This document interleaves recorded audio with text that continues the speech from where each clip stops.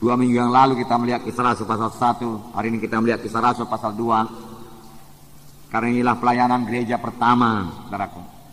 Kisah perbuatan Roh Kudus yang masih berlangsung sampai sekarang ini.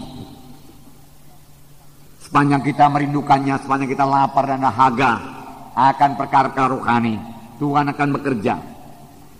Sepanjang kita lapar akan kesucian, kita menjadi suci. Sepanjang kita lapar akan urapan Tuhan, kita akan diurapi. Sepanjang kita lapar, kuasa Tuhan nyata dalam pelayanan kita, Tuhan akan memberikan kuasa dalam pelayanan kita. Sepanjang kita lapar akan pengertian-pengertian rohani, Tuhan akan memberikan pengertian-pengertian rohani kepada kita. Amin, saudara. Jadi pada hari ini biar kita lapar akan perkara rohani, ya. Lalukan semua kelaparan akan dunia ini, saudaraku, ya. Karena itu semua ditambahkan Tuhan kepada kita. Sesudah kita mendapat perkara-perkara rohani, sudah kita laparkan perkara-perkara rohani, tujukan hati kita, tujukan pikiran kita kepada perkara rohani. Laparkan kuasa Tuhan buat membangun KKS kita, supaya dalam KKS kita terjadi mujizat Tuhan. Amin. Ya, laparkan kuasa yang seperti itu, saudaraku. Ya, laparkan mujizat Tuhan supaya terjadi dalam KKS. Laparkan kesembuhan supaya terjadi dalam KKS.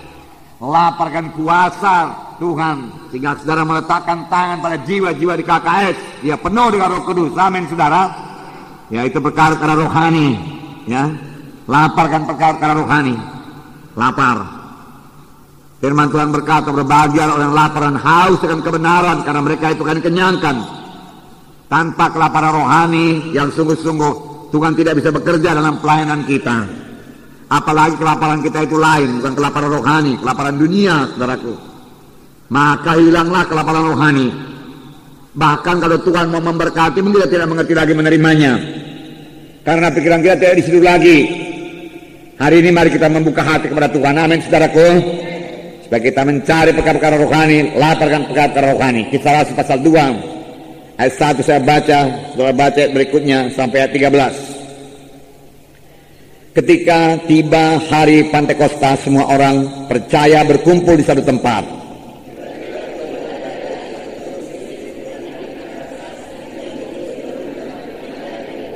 Dan tampaklah kepada mereka lidah-lidah seperti nyala api yang bertebaran, dan hinggap pada mereka masing-masing.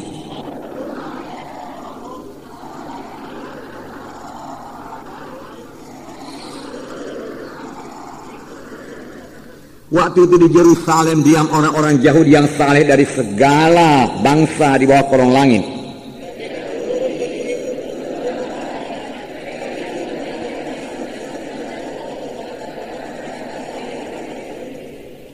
Mereka semua tercengang-cengang dan heran, lalu berkata, bukankah mereka semua yang berkata-kata itu orang Galilea?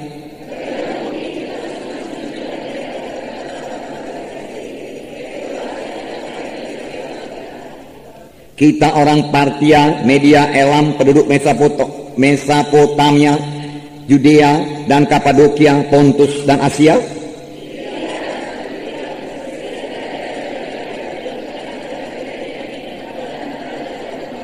Baik orang Yahudi maupun pengadut agama Yahudi, orang Kreta dan orang Arab, kita mendengar mereka berkata-kata dalam bahasa kita sendiri tentang perbuatan-perbuatan besar yang dilakukan Allah.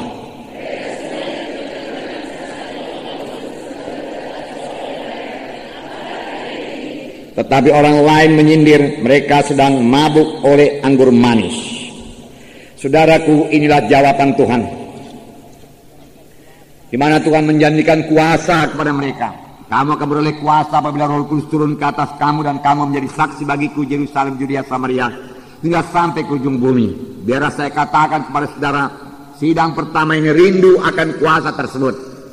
Oleh sebab itu dalam Kisah 1 ayat 14 dikatakan, mereka semua bertekun dengan sehati dalam doa bersama-sama dengan beberapa perempuan serta Maria ibu Yesus dan dengan saudara-saudara Yesus. Mereka sangat merindukan kuasa tersebut. Mereka lapar dan haus akan kuasa Tuhan, sehingga mereka berdoa 10 hari lamanya untuk kuasa tersebut.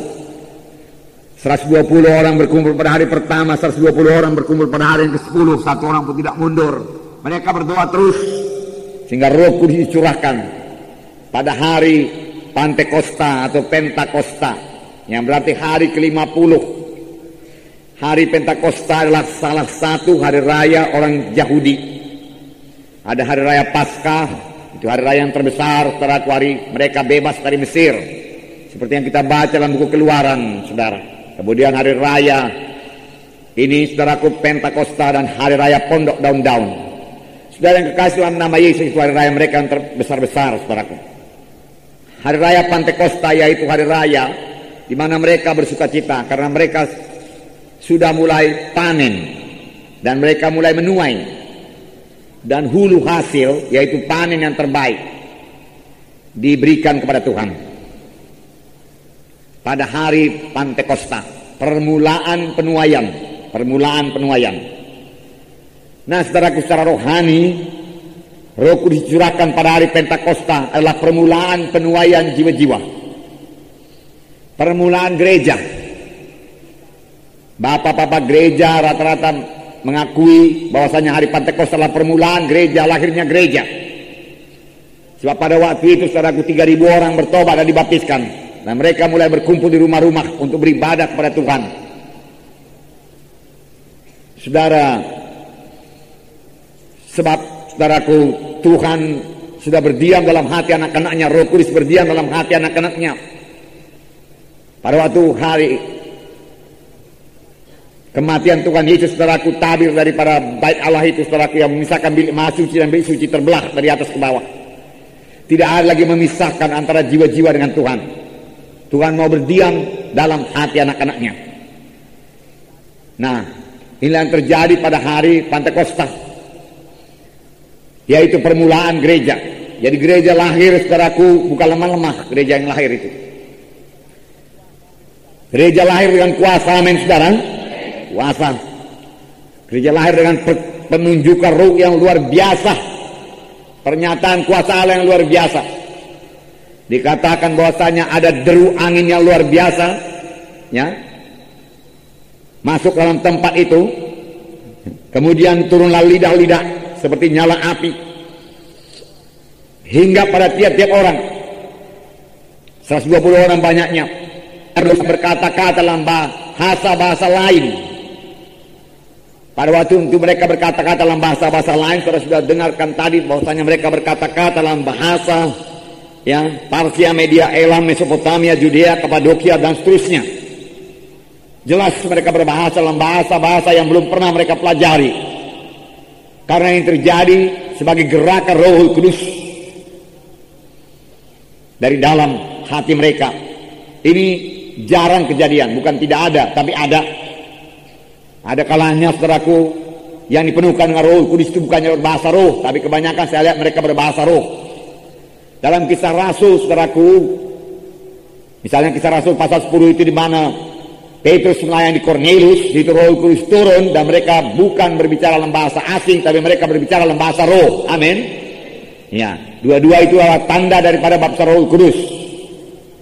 Tapi yang paling penting bukan bahasanya, bukan bahasa rohnya. Yang paling penting mereka itu dilengkapi dengan kuasa. Mereka berubah oleh baptisan Roh Kudus. Amin, saudara. Mereka jadi berani karena mengetahui keadaan murid-murid, saudaraku, waktu Yesus sudah mati, bahkan sudah mereka dibangkitkan, saudaraku. Mereka tidak berbuat apa-apa terhadap Yerusalem. Mereka tidak bisa menggoncang Yerusalem. Mereka bahkan tidak bisa bersaksi, tidak membawa jiwa-jiwa pada keselamatan. Keadaan Yerusalem biasa saja, tidak berubah. Setan pun tenang-tenang saja. Tetapi Roh Kudus turun, saudaraku, ya, dan Petrus berkhotbah dalam satu khotbah yang sangat luar biasa, diurapi Roh Kudus, sehingga 3.000 orang bertobat dan dibaptiskan pada hari itu juga. Amin, saudara. Inilah kuasa Roh Kudus.